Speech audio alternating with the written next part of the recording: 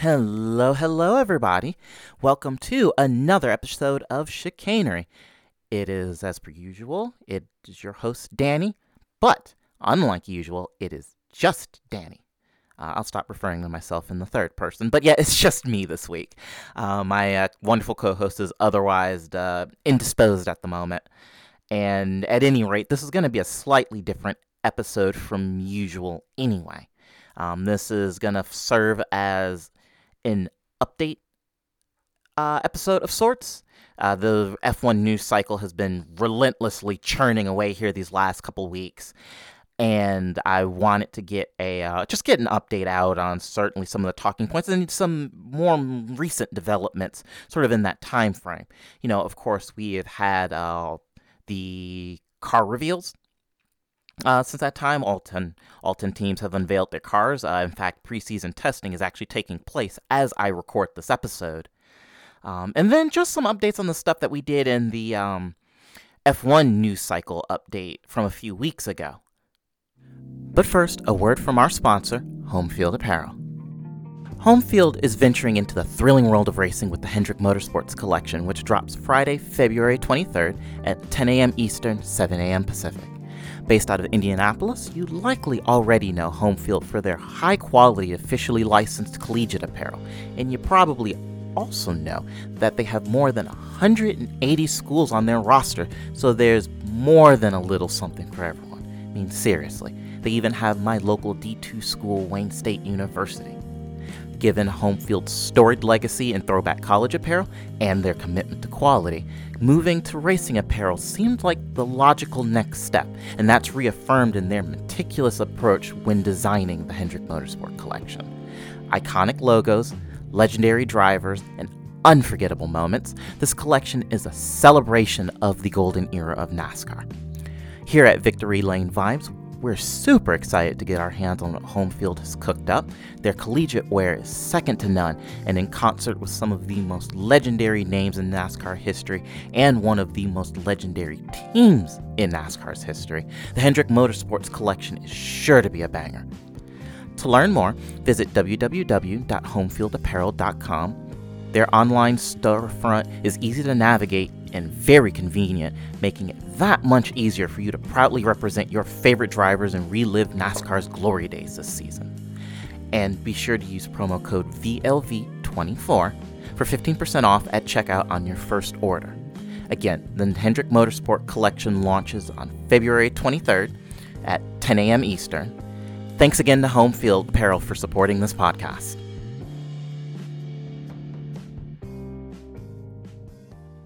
But alrighty, let's get into it. So first of all, is like I said, it was car debut season. Certainly some interesting things to kind of be gleaned from all of this. The overwhelming feeling was, lots and lots of carbon. It's worth noting that the teams have been working really, really hard to make it down to the minimum weight requirements these last couple years. And so we're seeing more extensive use of bare carbon as a way to strip off, precious grams and try and find a little bit of performance.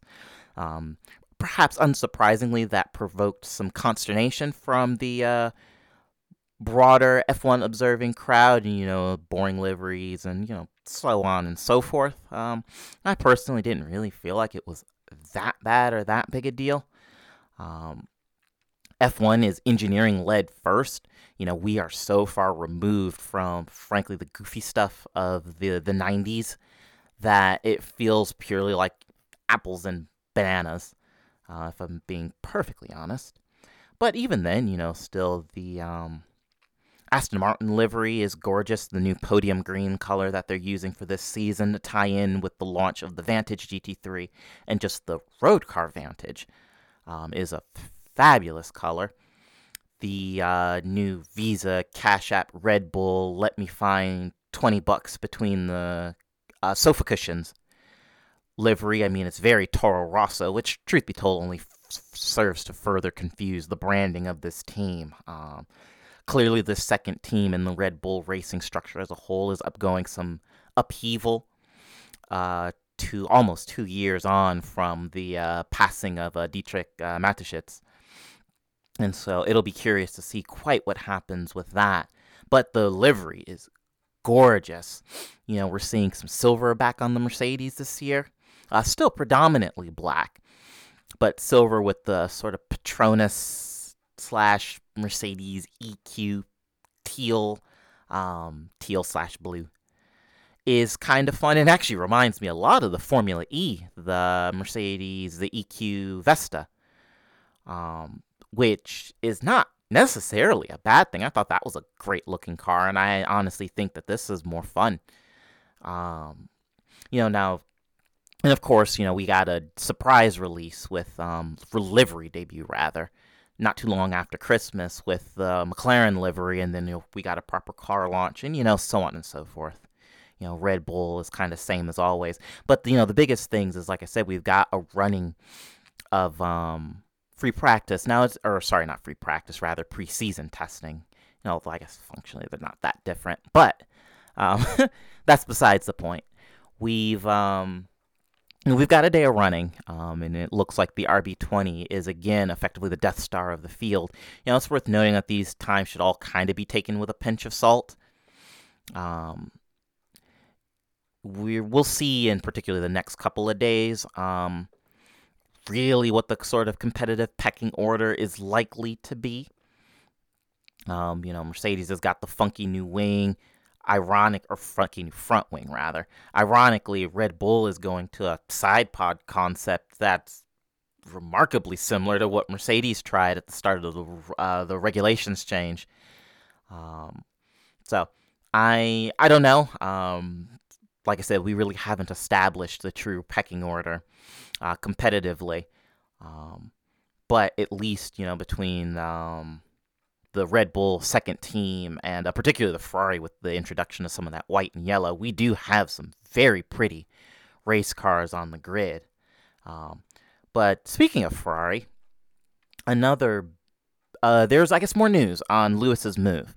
A couple of things. It was reported, actually, yesterday by some sources fairly close to the Mercedes team that apparently in 2022, Lewis and his camp noticed a subtle but noticeable shift towards Russell's side of the garage. Now, it's worth noting that Mercedes has never explicitly laid out number one and number two. It's worth noting that Valtteri kind of got beaten into submission and became sort of a de facto number two driver. But the contracts are structured as such that both drivers is, equal number one status within the team. But apparently it didn't go down super well, given that Lewis had literally just gotten out of a slugfest of a title fight the year before that was then poorly officiated to the point where he was the losing party. And then have Mercedes seemingly erroneously put their eggs in Russell's basket, and seems to have left a sour taste in the Hamilton camp's collective mouths, as it were. But beyond that, it has been very heavily reported that Mercedes really does seem to be ready to move on from the Lewis-Hamilton era. It has also been reported that apparently Lewis was trying to negotiate for a longer-term contract, something like 3 or 4 years. I guess it would have effectively probably been his final contract, given that would put him at 43, 44 years old when it was up for renewal. But it seems like Mercedes is making room for junior Formula prodigy Andrea Kimi Antonelli, which is a absolutely fabulous name, by the way. Yeah, so apparently he was only offered a 1+1, so a 1 year guaranteed with a potential additional year to be picked up by Mercedes should they wish. The idea from everything that has been reported, the idea was that Antonelli does F2 this year, Williams next year, and then Mercedes in 2026. Now, of course, because Lewis is flying the coupe, it sounds like this prospective timeline has been pushed forward a year, and this is where it makes the 2025 driver market particularly exceptionally messy, is because of the unknown at that Mercedes seat. Does Carlos go? It sounds like Perez's time at Red Bull could be coming to an end. Does he go? Alonso is in a contract year. He could potentially go if he feels like he wants to continue to deal with the rigors of modern Formula One. So we don't really know. Like I said, there's just a lot of, we alluded to it in the initial episode about the F1 driver market, but 2025 is going to be nuts. And the fact that Lewis is the first domino to fall in some ways only intensifies that frenzy, given that there are a lot of good prospective options as a Lewis replacement, but there aren't necessarily any that will potentially be plug and play in quite the same way that, or I guess plug and play in the way that it can replace Lewis, rather.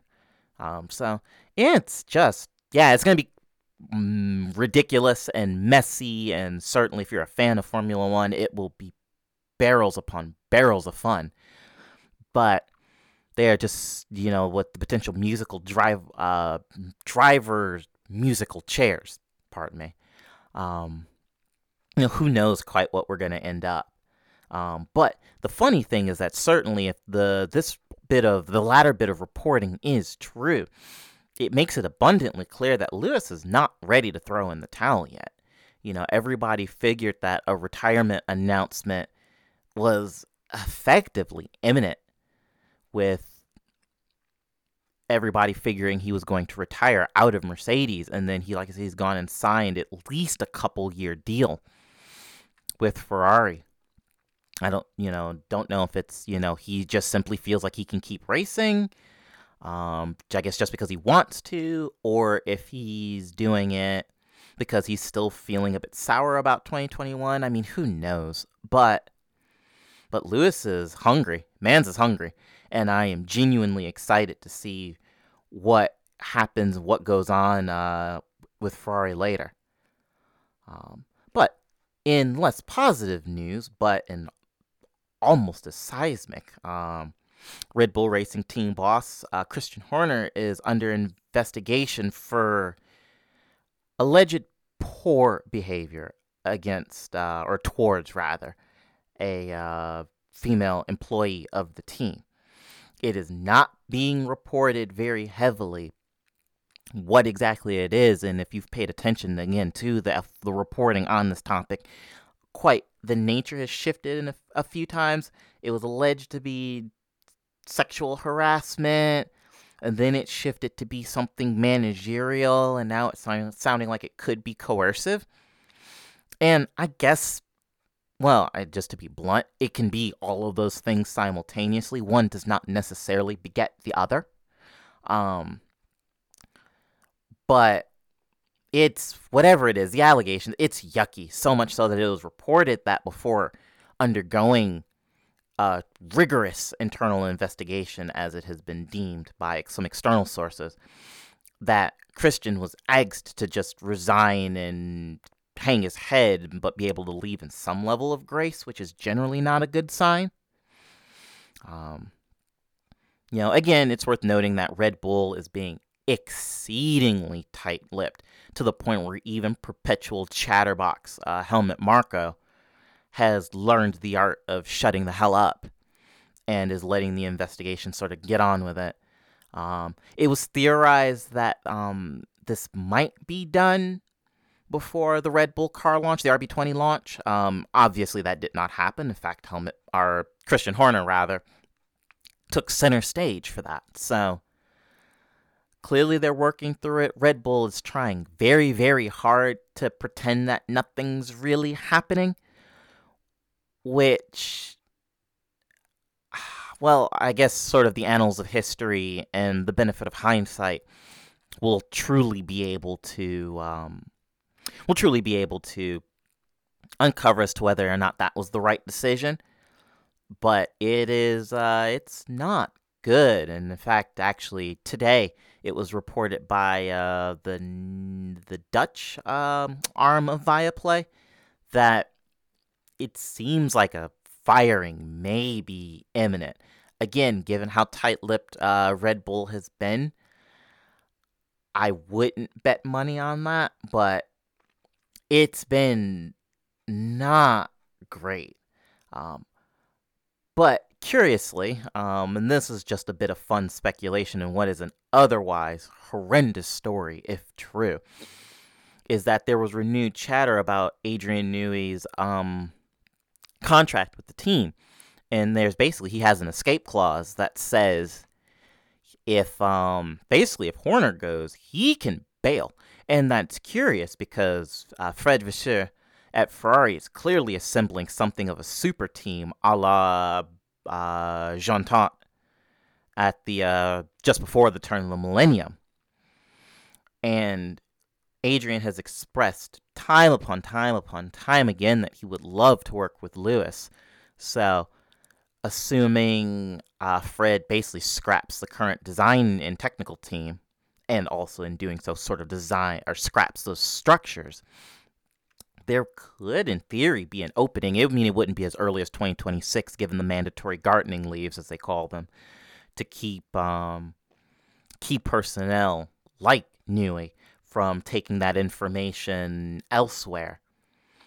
But it's just, again, it's a fun bit of what if and what is an otherwise, frankly, disgusting and horrible story. So again, there may be maybe on my socials or on the Victory Lane Vibes socials at VL Vibes podcast on every platform. Maybe there will be an update should this conclude here in a somewhat relevant time frame. But for now, that's just about all we have on the Christian Horner saga.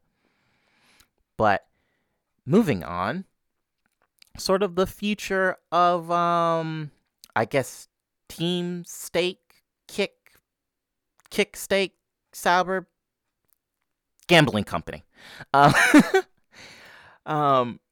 And it is interesting because, of course, we know that the whole Kick/Steak branding it's but a temporary measure until Audi comes in and takes over in 2026. But this marriage is already, or maybe marriage of convenience. I don't know. Think of that. Insert analogies here as you may, but yeah, it's not. We're already not off to a great start. So, of course, being a gambling house, there are lots of regulatory filings and, lots of bureaucratic red tape to wade through. And apparently, Stake has just said, nah, and just decided not to. Apparently, Stake not actually have or did not submit the sufficient required paperwork to be able to operate in Switzerland, which is actually Sauber's home country. And so much so that the Swiss government has effectively called them on their nonsense. Again, because the bureaucratic wranglings take a considerable amount of time, there isn't a ton of information, but it is suggested that this could potentially throw the Stake Sauber tie-up into disarray depending on quite how this goes federally. And that's curious because the knock-on effect, the butterfly effect, that could take place as a result of this is huge. The big thing with these 2 years of Stake was sort of Sauber getting its house right for the Audi takeover. It is no secret that last year in the big slip in the constructors' standings was deflating for the team. And it's also enough that apparently it's given even Audi a little bit of pause about going through and doing this. And so to basically have 2 years worth of money just evaporate, or a year worth of money in development, depending on how long this takes, evaporate as a direct consequence of a crypto/gambling house being shady, would be an atrocious look, and it would potentially be enough for the Audi board, or I guess sort of broadly the Volkswagen Group board, to terminate the partnership, terminate the deal. And that could be catastrophic for the long-term health of Sauber, which has been sort of spotty at best really since the team's inception in the 90s. So, it's messy, and it really only goes to further drive home the point that, for as much as the FOM statement talking about Andretti not bringing anything to the table of Formula One being potentially detrimental to the series, this is so much worse. I mean, this would be farcical on a level that we have not seen from a team since MasterCard Lola, Andrea Moda. And I guess if you want to talk about financial crimes, then the Onyx Moneytron team of the late 80s at the hands of Jean-Pierre Van Rossum. And, that was when Formula One was a true horse, dog and pony show. So I don't know. Like I said, it only further serves to make the FOM rejection of Andretti look even more stupid given this. But we'll have to see what kind of happens going forward. And speaking of absolutely farcical events, the Singapore Grand Prix, apparently there were some corruption charges. The former transportation minister, S. Iswaran, I probably butchered the hell out of that, and for any Singaporeans that may be listening, I am very, very sorry. But point is that he was charged on 27 counts of corruption. There was an investigation that started in late 2022, early 2023. He effectively resigned, hoping that he might be able to lose a little bit of the heat as a direct result of that. And, well, clearly that's not worked. It's worth noting that he's pled not guilty to all charges. But the result of this has led Singapore government to sort of review the terms of the Formula One race. It's also worth noting that sort of Singaporean hotelier, Ong Beng Seng, again, I probably should have looked this up before I started recording, but I am a consummate professional here at Chicanery, and I will do nothing of the sort. Thank you very much. But yeah, he's also swept up in the investigation, apparently price fixing of hotel rates and what have you for the race. Now, curiously, the Singapore government is made it abundantly clear that they, at the very least, want to run out the existing contract for the Singapore Grand Prix, which runs up until 2028, I do believe. However, this is not a good look, and it could potentially lead to some reviews, and I could absolutely see, depending on how this investigation shakes out, there being sort of shaken faith in sort of the Singapore Grand Prix, both from FOM and just from race organizers and promoters as a whole. Because it's worth noting that in theory, these arrests are just the tip of the iceberg, and we could see some further promoters and people who are near the Singapore Grand Prix get swept up in all of this. So it's not entirely clear sort of what's going on there. But we'll just have to see what happens. But it would not surprise me if the Singapore Grand Prix fell off the calendar in, say, 2026 or even 2025, citing this corruption probe. And to sort of round things all off, since this is where we're at right now, is indeed F1 preseason testing. So, again, we had some running. Well, like I said, alluded to at the top of the show, we don't have a real view of the competitive order, but it is worth noting that the Red Bull, the RB20, is currently top of the table, running something like near enough 1.5 seconds quicker than the second fastest car, which I do believe, as of my final check, was Lando Norris in the new Mercedes, or, good lord, new McLaren, rather.